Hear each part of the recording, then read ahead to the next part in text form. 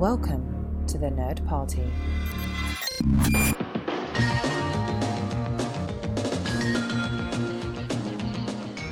Welcome to Great Shot Kid, the podcast on the Nerd Party Network that looks at the inspirational, technical, and all of the different aspects of filmmaking that you love, the people that bring cinema to life, as it were. I'm John. And I'm Mike. And this week we're going to have a roundtable discussion focused on, well, I mean, you know what? Let's just kick it off. Usually we talk about, go to thenerdparty.com/contact if you want to reach out to us. We're facebook.com/thenerdparty. Twitter, we're at Join Nerd Party and the Nerd Party on Instagram. So, well, okay, I guess I did that anyway. So there you go. But in the news recently is beloved geek filmmaker and Star Wars aficionado, Kevin Smith. He recently had a very massive heart attack, a very bad one.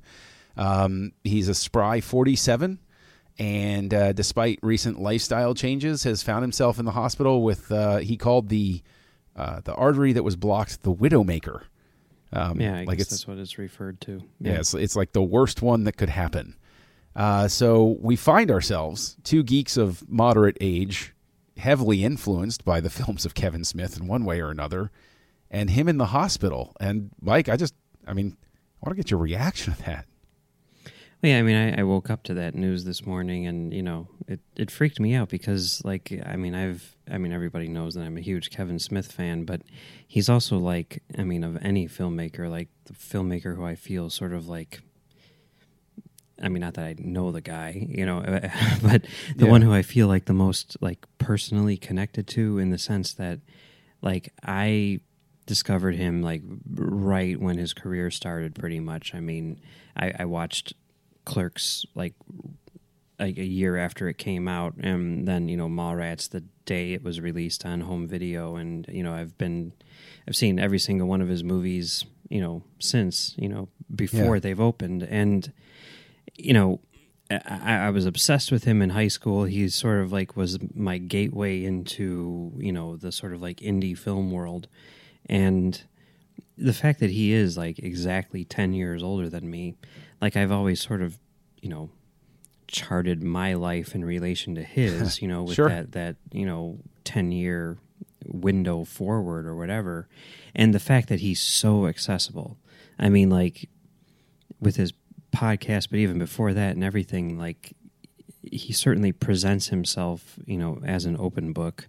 And there's very little that's not known about him, at least as far as his personality and everything. He's not some sort of, reclusive, mysterious filmmaker like, Stanley Kubrick or something. Right.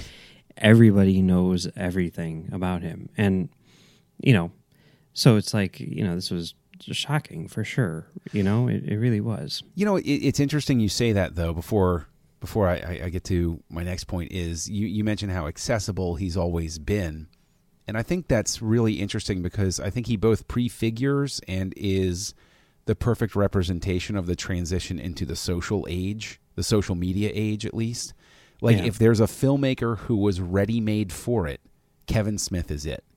Because the guy, like you said, he's always been an open book. He doesn't mind talking about his personal life, and that makes him a perfect avatar for the current age.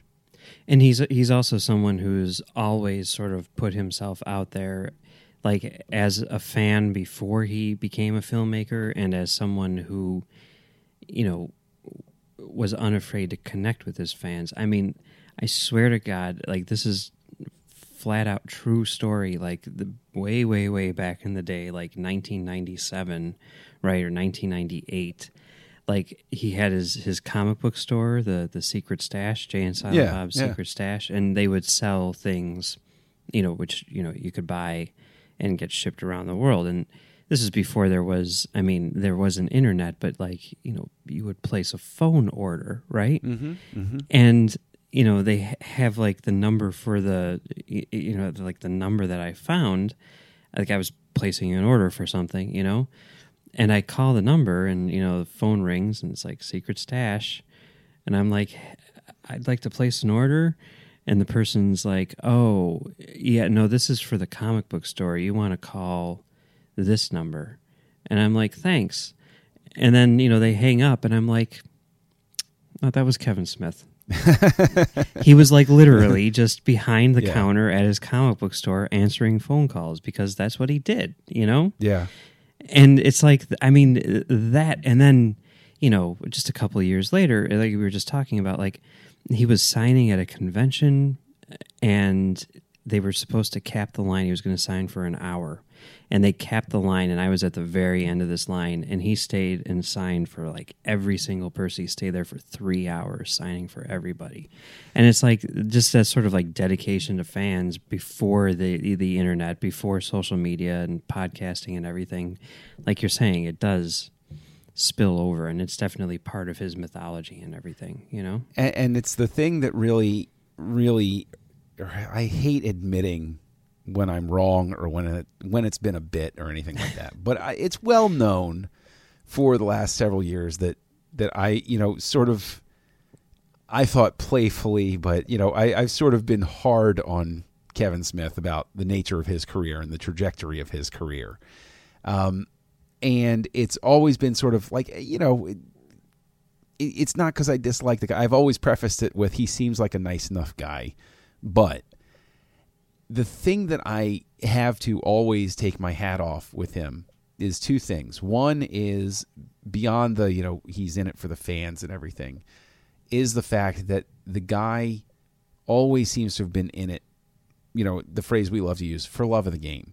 Like he's just thrilled to be doing it. And he is in fact wonderfully humble and self-effacing. I can always respect that. Where somebody will give him crap or be like, your movie sucks. He's like, yeah, okay.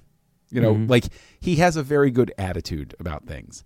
But I'll also give him a lot of credit for the fact I don't think that there's anybody that can take more credit for being the one to make Star Wars conversations cool.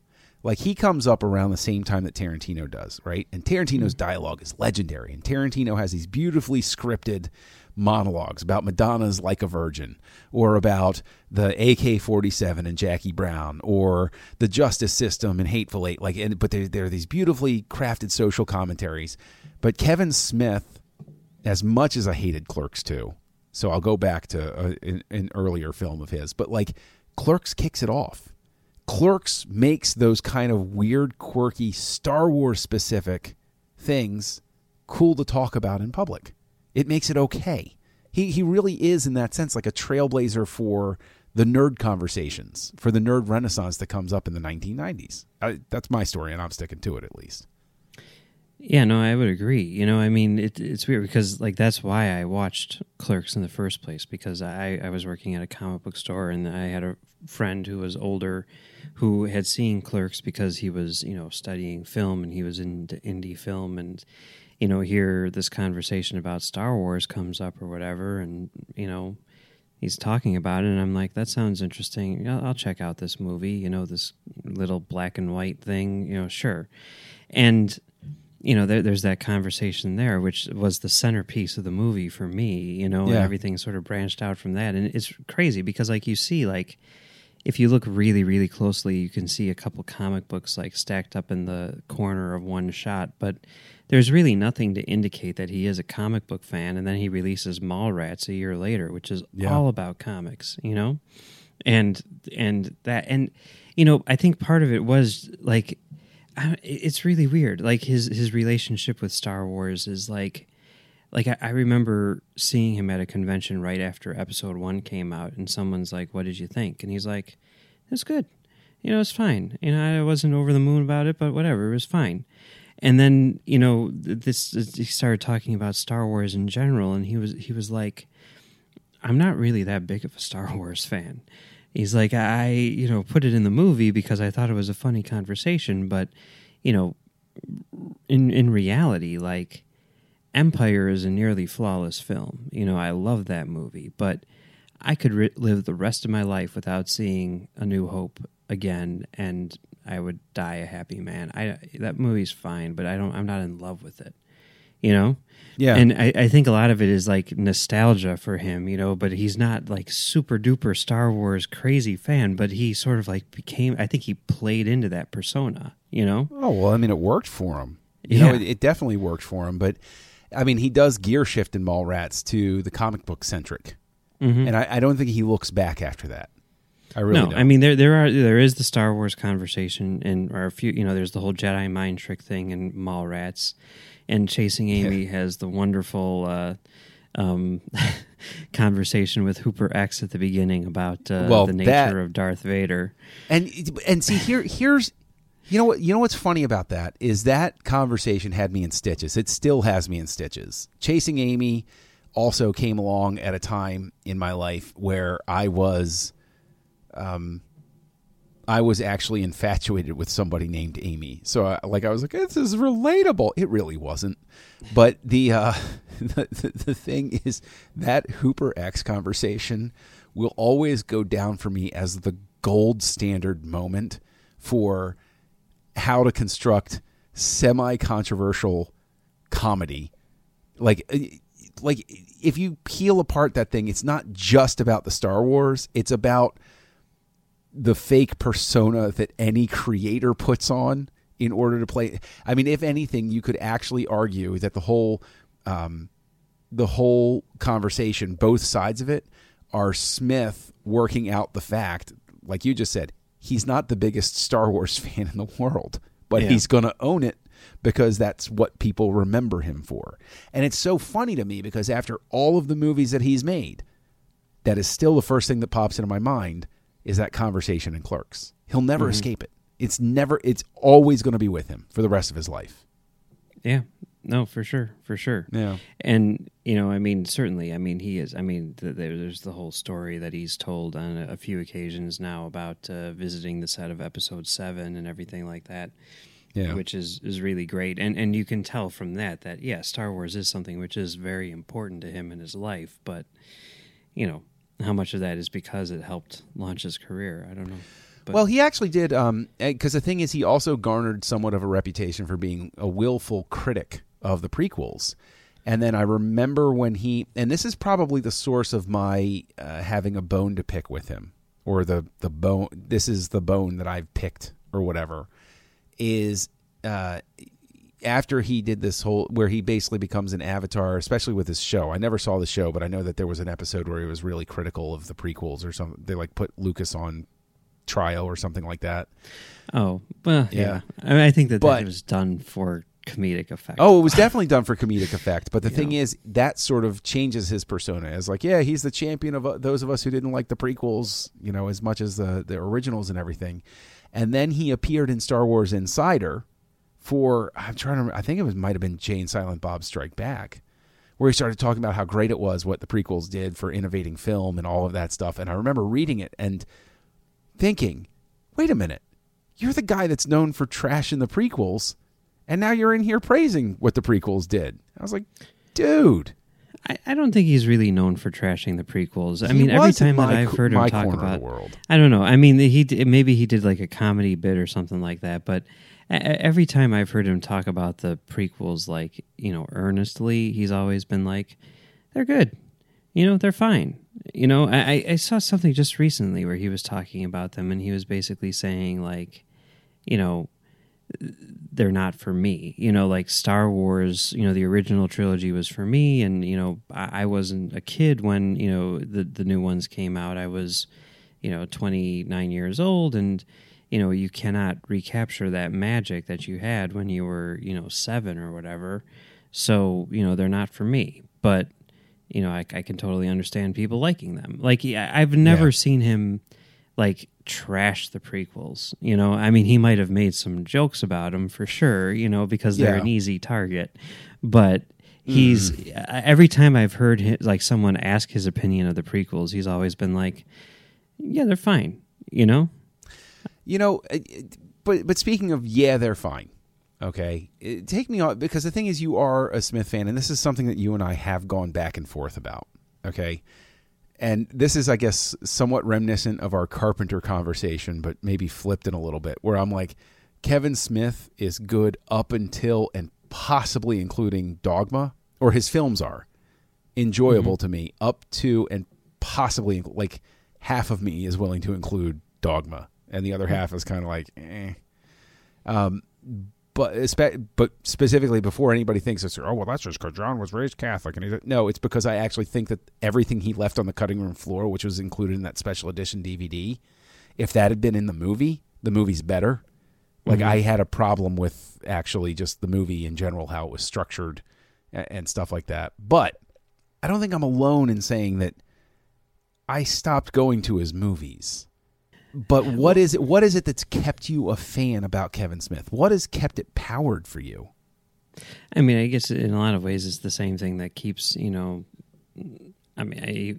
whether it's Star Wars or George Lucas or, anything powered for me, which is like, I'm never going to forget that he made Clerks, and because of that, and also the fact that, since I do kind of like think of being with him from the beginning, I mean, in high school, I was the biggest Kevin Smith fan on the planet. My entire life revolved around Kevin Smith, and it sort of became my goal to sort of like introduce him to everyone who I came into contact with. And like, I could literally recite every single line of dialogue from every single one of his movies. If he directed a commercial, I sought that out. If he, wrote a comic book, I sought that out. And it was like, I mean, I was just starving for anything that he would do. And,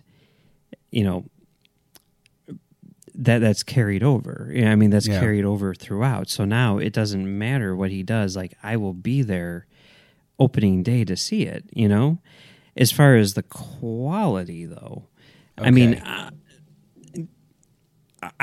I've liked every single Kevin Smith movie except for his last one, Yoga Hosers. That's the first time I saw a Kevin Smith movie, and I was like, ugh, this does not work at all. The only other, what was it? The first time. There was the first time. The early. only other one that sort of falls into that is they did a cartoon movie, Jay and Silent Bob. Oh God, I don't even remember the name of it now, which is crazy. Yeah, that movie, that animated movie, was terrible. He wrote that, but he didn't direct it, so that doesn't really count. But yeah, I didn't even know there was an animated Jay and Silent Bob movie. Didn't even know that. It was a He basically what happened was he wrote it it was supposed to be a comic book, and Jason Mewes, who at the time was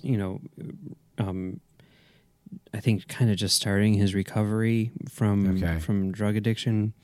I mean, they do that podcast, Jay and Silent Bob Get Old, where basically it's a comedy show, but it doubles as basically an AA meeting for Muse. Every show, starts or ends with him talking about how many days he's been sober and everything. And the first 10 episodes of that show are basically the story of Muse's, struggles with substance abuse leading up to, the creation of that podcast. It's really, really interesting. It's kind of devolved into just, I mean, that's not one of my favorite Kevin Smith podcasts, I have to say, but those first few episodes were amazing. But well, I'll have to check those out. But now I have a question though, because okay, you're willing to admit Yoga Hosers wasn't great and the Jay and Silent Bob cartoon wasn't great. What is it? Because the thing is, everybody knows from listening to this, from listening to us over on Stage 9, from listening to us over on Commentary Trek Stars, or anywhere else that they've heard you speak, how incredibly informed and knowledgeable and whatever you are about the filmmaking process, about lenses, about types of film, about digital filmmaking, about all of the technical stuff, right? Mm-hmm. But if there's a knock that I think can fairly be universally applied to Kevin Smith, it's that his specific direction, per se, has never been the strong suit of his films. Would you agree with that? Well, to a point. I mean, I definitely think that that's true of his early work. And, that was sort of the joke. This guy can't direct his way out of a paper bag. All of his movies look like garbage and everything. And that, I think, was true early on, and you could say, he went through cinematographers like crazy, basically because the studio kept on saying, like, you need to get someone who actually knows how to shoot a movie, right? Yeah. And I think what's happened over the course of time, I mean, I would say starting with Clerks 2, really, is when he really starts to develop his own visual language. I mean, you look at like Zack and Miri, you look at Cop Out and everything like that, and Red State, I mean, is amazingly directed, you know? And the same is true for his cinematographer, Dave Klein. Like, he shot the first 3 movies, and then when they went to do Dogma, the Weinsteins were like, you need to get a real cinematographer this time.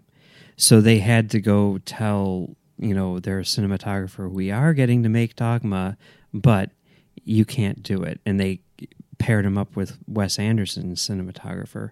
And honestly, the results are not very good, you know? No, and, not particularly. And Klein was like thrown off to the side for years. He didn't come back until until Clerks 2. So there was like there was Dogma, and then Jay and Silent Bob Strike Back was shot by Jamie Anderson or something like that, who's like he does a lot of comedies and stuff. And then they gave him Vilmos Zsigmond for Jersey Girl, the guy who shot Close Encounters of the Third Kind. And, you know, okay, yeah, that movie looks great, but they talk about like how their relationship with him was terrible because basically he was extremely condescending to them because he's like, I shot Close Encounters of the Third Kind, and your movies are known for looking like garbage. And it was very much a generational rift there. But then, you know what? That actually sounds like what happened with Gilbert Taylor and George Lucas on Star Wars. Yeah, I can see Gil that. Taylor was like, okay, settle down, kid. And Lucas was like, no, that's not how I want to like the scene. Yeah. But then, you know, when they went back to Clerks 2, the whole thing was going back to their roots and everything like that. So he's like, now I'm bringing in Dave Klein again, you know, and that movie looks great. You know, Zack and Miri look great. And the thing that happened in that time is Dave Klein, you know, the guy who gets pushed aside, he's like, okay, fine. I'm going to use this time to learn my craft and to become a quote-unquote real cinematographer. And now his day job is he's the cinematographer on Homeland. And he's been nominated for multiple Emmys. Okay, see, I have stopped watching Homeland since the third-ish season, but that show always looked great. Was he there from the beginning? Because that show was solid looking. He's been nominated for Emmys, and I mean, you look at Red State, and it's like, wow. Okay, so talk me back then. All right, because I after Jay and Silent Bob Strike Back, I walked from Kevin Smith movies, and then I rented Clerks 2, and I was done with Kevin Smith after Clerks 2. I was just completely flat out done with him. Okay, talk me back. If you're saying because I don't think that I'm unique. I don't think that I'm unique. That I made it to a certain point with Kevin Smith, and I was just like, I just can't do this anymore, man. Talk me back. What's the one post Clerks 2? You think it's Red State that's going to bring me back? That's going to make me say, "Hey, this is pretty cool. I like what you're doing here." Or is it Zack and Miri? What is it that's going to bring me back? Zack and Miri feels very much sort of like in the vein of Clerks 2. Like I almost see Clerks 2 and Zack and Miri as being sort of like two sides of the same coin. In a lot of ways. Not selling me on it. Very close together and everything. I mean, Zack and Miri is essentially the story of the making of Clerks, you know? Just okay. Yeah, I mean that's what it is. I mean, it's flat. Okay, now you are selling me on it. Okay. It's not even, you know, hidden, you know, that's what that's supposed to be. But at the same time, it's like, well, that's a great sort of personal story, and it's a very touching, you know, romantic comedy, and it's very funny and all that stuff. But it is maybe lacking in some of the substance of his other movies. Cop Out, certainly an interesting thing. You know, the fact that it's, I mean, a huge, a mid-level studio film, which he didn't write, starring Bruce Willis and Tracy Morgan. You know, I mean, it's a bizarre thing, but it has some problems, for sure. And I don't think you can throw those problems on Smith. The problem, obviously, was Bruce Willis. Now, see, here's what's interesting is this is another thing that I think probably contributed to my, I don't know, they're not attacks because I'm nothing to Kevin Smith, but like my willing takedowns of Kevin Smith to anybody that would listen to them is that when he was working on Cop Out, reading the articles, and he's like, oh, it's so great working with Bruce Willis. He's an idol. I love him so much, and I loved him on Die Hard 5000 or whatever it was that I worked, blah, blah, blah. And then afterward, he comes out, and on his speaking tour, he's like, he's a total douche. And it's like, dude, like, we kind of know. We kind of figured that out, but come on, man. I don't know. I don't like the magicians who, that's what it is. He's like the magician that comes around and tells you how the other magicians did the trick, but not in a Penn and Teller sort of way. Like the Penn and Teller sort of way is a lot of fun to like have them walk through the trick and explain to you how they're going to do it and how they pulled it off and everything like that. But Kevin Smith is almost like like Statler and Waldorf on the Muppet Show, where it's like, no, there's the string right there. Look, see, oh, there's the shadow. Like that's sort of the thing where it's like, you don't need to come out and like, I'm sure that John Peters probably has had a conversation or 5,000 in his life that he's not happy about having. But you don't need to like put the guy out to dry for the conversation about Superman that you had, I guess that's true, to some extent. I mean, I think that, obviously he's very open about these things, and I think part of it is that they're his stories to tell, or whatever, but I mean, it is I mean, I think most of the stuff is kind of lightweight, I mean, the Bruce Willis stuff, yeah, he tells it like it is, but, Bruce Willis did kind of ruin his movie for him. So, I mean, I get that to me kind of makes it fair game. I don't know.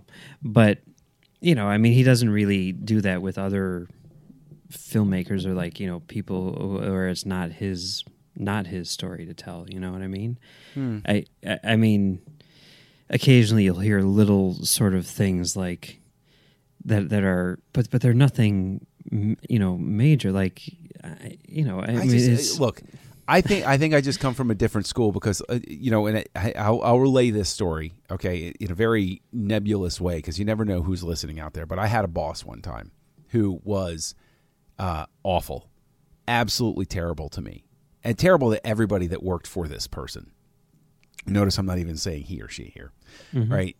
Totally terrible, whoever worked for this person. This person was so bad, and you've known me for many years, Mike. This person was so bad, I actually had to go excuse myself to go to the bathroom to have a rage cry after a meeting. Like one of those things where it's like I'm either going to cry or I'm going to start punching walls in the office sort of thing.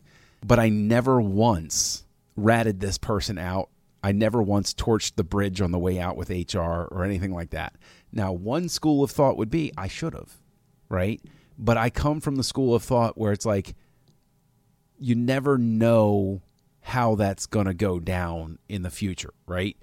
Example, I met this person later down the road, and I don't know whether they had reformed or not, but there was this sort of unspoken thing where the person was totally aware that I could have made their lives very difficult, and there was a great appreciation that I gave them the chance to redeem themselves, right?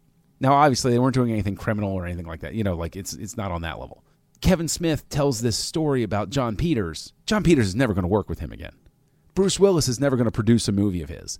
Like it seems unwise to me to torch your relationship with Bruce Willis or John Peters or anybody else that you're going to trash talk in public on stage for laughs. You know what I'm saying? I guess so. I mean, the thing that I think of in that regard is like, he probably doesn't want to work with that. I mean, like at one point, like touche, fair point. I was at a Q&A and someone asked him like, are there people who you don't get along with? Is there anyone who you worked with who you don't get along with? And he's like, yeah, there are. I'm not going to say who it is, but you can probably tell because it's the people who I haven't worked with again, And, I mean, that's fair, I mean, I don't know. That is a fair comment, yeah. And I mean, the things that he says are not anything which I think would make it difficult. Like Kevin Smith is not going to take down John Peters, right? I mean, it's not like anyone's going to be like, I don't want to work with John Peters anymore, but. Well, that's true, and to that point as well, I guess, is the fact, because you pointed to the fact that Rian Johnson talked to Kevin Smith, and he said, "So what was it like working with Bruce Willis?" Because of Looper, and Rian Johnson was like, "He was great. I liked him." Yeah, like we talked about that before. We're like, Rian Johnson's like, I didn't have a problem with him. Yeah. And so but the thing is, that just sort of like, and the thing is, I don't want to kick the guy while he's in the hospital or anything like that. But, like it's that sort of instance where I'm like, well, the common factor in all of these stories is you. Is it possible that you're doing something just to tick all of these people off? See, I mean, I don't think so. Because if you look at that and you look at like the ratio, I mean, just like you're saying how you have, people who you've had trouble working with, I certainly have had people who I've had trouble working with, but it's a rare occurrence, and you look at how many people have come back to work with him again and again and again, and you look at, I mean, to me, it's not even the stuff that, I mean, it's not, like, the thing that to me signals the fact that, like, Kevin Smith is such a good guy or whatever, and all this stuff is everything that everyone else says about him, like when he's not there, I mean, whether it's stories about, how he interacts with, Make-A-Wish kids, or whether it's, stories from like the crews of Flash and Supergirl talking about how, they just want him to keep coming back because he's such a joy to work with, like those things. It's like, that is fair. You're absolutely right. That's fair. Maybe what it is we are the HR department, right? And maybe his story about John Peters doesn't do anything, but like maybe him telling his story about Bruce Willis will demand other directors to expect better behavior on a set. Maybe. For them to say, I heard about the way you behaved, that's not going to fly here, or something like that. Yeah. Maybe. And he's, to be fair, he's by no means the only person who's been, he's the most vocal person, but he's by no means the only person who's, talked about Bruce Willis being terrible, right? This is true. This is true. And that's sort of the, I don't know, I guess that gets to the whole sticky wicket of personalities. And I mean, actors at their core are insecure, and oftentimes terrible people. And so maybe that just speaks more to, that mold of actor or something like that. But I'm not going to stop watching Die Hard. I'm not going to stop watching Die Hard because of it. So, and and he's talked about like it kind of sucked because he's like, I'm a huge Die Hard fan, and now I can't watch that movie anymore because all I see is the guy who gave me an ulcer. You know what I mean? Yeah. Which is, I mean, that's certainly, something which people experience. I mean, we were just kind of talking about that with Quentin Tarantino or whatever. Just the idea of separating the art from the artist and never meeting your idols and all that stuff. And, I mean, it can definitely people are be a complex, problem. Right? I mean, that's the thing, I guess. And I guess at this point, what I will do is very publicly forswear. I'm going to stop my whole thing of like, Kevin Smith seems like a nice guy. I wish him well. I'm legitimately glad that they caught this, that he didn't die. Because 47, and honestly, anything less than 5 billion years is too young, but he's way too young. And not just because he's less than 10 years older than me. So, hey, no, I don't want that. No. Yeah. So, like I publicly forswear and recant all of the things that I said for, comedy or whatever. I do. I turn a corner here with Kevin Smith, but I still ask for those of us that left after Jay and Silent Bob Strike Back, very willingly and very justifiably, I would say, and especially after Clerks 2, what movie gets us back into Kevin Smith? What movie would you assign people, and maybe we can make this an assignment for people to watch? What movie would you assign people to watch to get back into Kevin Smith that is not Clerks, Mallrats, or Chasing Amy, or Dogma? I mean, it's a very clear answer, but it's also something which is very sort of like outside of the box in terms of him, which is why I think it's such a clear answer. Is Red State. Okay. Hands down, Red State. I think if you were to look at it on any sort of reasonable scale, Red State is the best movie that he's made since Chasing Amy. I mean, certainly the best directed movie he's ever made. I mean, but also it's so unlike everything that he's done before. I mean, yeah, there's some chuckles in it, right? But it is a hardcore, straight-up horror movie from beginning to end. But it also has, these amazing performances. I mean, Michael Parks in particular is awesome. John Goodman is awesome in this movie. And it has, an important message.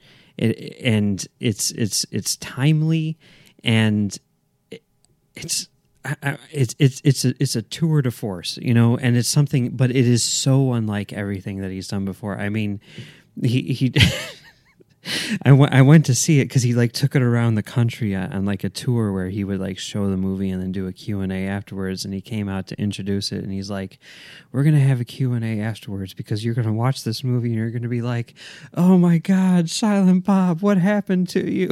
Because it is so heavy and so, so dark. It's so dark and so violent and everything. Okay. But it really does show his range because it's unlike anything he's done before. No resemblance at all to any other Kevin Smith movie aside from a few little jokes, Okay. So, all right then. I will take up that challenge. I will take up the Pepsi challenge. I will watch Red State. I will give him another chance. I will let this be, if I like this, then I will dabble in Zack and Miri and what is it? Cop Rock? What's the name of it? Cop Out. It was originally supposed to be called A Couple of Dicks, but then they were like, no, we can't call it. If they weren't going to let Zack and Miri make a porno fly in certain markets, yeah, I have a feeling A Couple of Dicks was not really going to work. So then it was going to be called A Couple of Cops, that and then they finally came up with Cop Out because they were like, oh, if we called A Couple of Cops, that's just a cop out, and then they're like, oh, that's good, Cop Out. But no one ever talks about this, but at one point it was definitely going to be called Detectives in Charge because and I know this because working at a movie theater, at one point we get our pack of trailers, and I see this thing. It says Detectives in Charge, and I'm like, what the hell movie is that? And I just throw it on the screen to see what it is, and it's the trailer for Cop Out, only with the title Detectives in Charge. So it came really freaking close to being called Detectives in Charge. Trailers went out. I saw one. That's amazing. That is amazing. Okay. All right. Red State. Red State is the one to go for. And the thing is, I'm hip for seeing Red State because Michael Parks is just he's brilliant. Awesome in this. I haven't seen him in this, but he's just a brilliant actor. He was a brilliant actor. Rest in peace. Tarantino, I think, was the one who said that this was his best performance ever, Which is crazy considering the guy sitting in for Ricardo Montalban, beats him out for the part because he's just so good that that Tarantino was like, yeah, you got to play it. Yeah. That's... And it's great that he kind of gets a starring role here. I mean, I would say it's a very interestingly structured movie where the perspective... I mean, we talk about gear shift movies. This thing shifts gears 3 times to the point where you have no idea where it's going. And then it gets to the end and you're just like, are they really going to do this? Are they really going to do this? And It's amazing. And right. for anyone who's interested, if you want to... this is one of the most amazing podcasts I've ever heard. They did he did a podcast series. It was called Red State Film School or something like that, where what he did was leading up to the release of Red State, he had like a podcast series at his Smod Castle, where each week he had a different crew member come in and talk about what they did on the making of the movie. So he had my gosh. everyone from like casting directors to assistant directors to costume designers to cinematographers, and then he finished it off with, I think Michael Parks was the very last person who he came, and it's kind of awesome. Like, he had the same group of people come each time, so it literally he wanted to design it like it was a film school, and that's what it became. And it's one of the most insightful, sort of like I don't know, anything, any in any format. One of the most insightful descriptions of the filmmaking process, and I highly recommend listening to it. I don't know why I'm promoting other podcasts for people to listen to, but whatever. You know why? Is because you should. I mean, like, we're not. I mean, what kind of competition are we in here? That's like, true. we want. Yeah. I mean, like, our whole mission statement is to get people to learn about film, and if there's a great resource for that. And this is not nested within the Smodcast. Like, if I go searching for it, I should search for Red State Film School.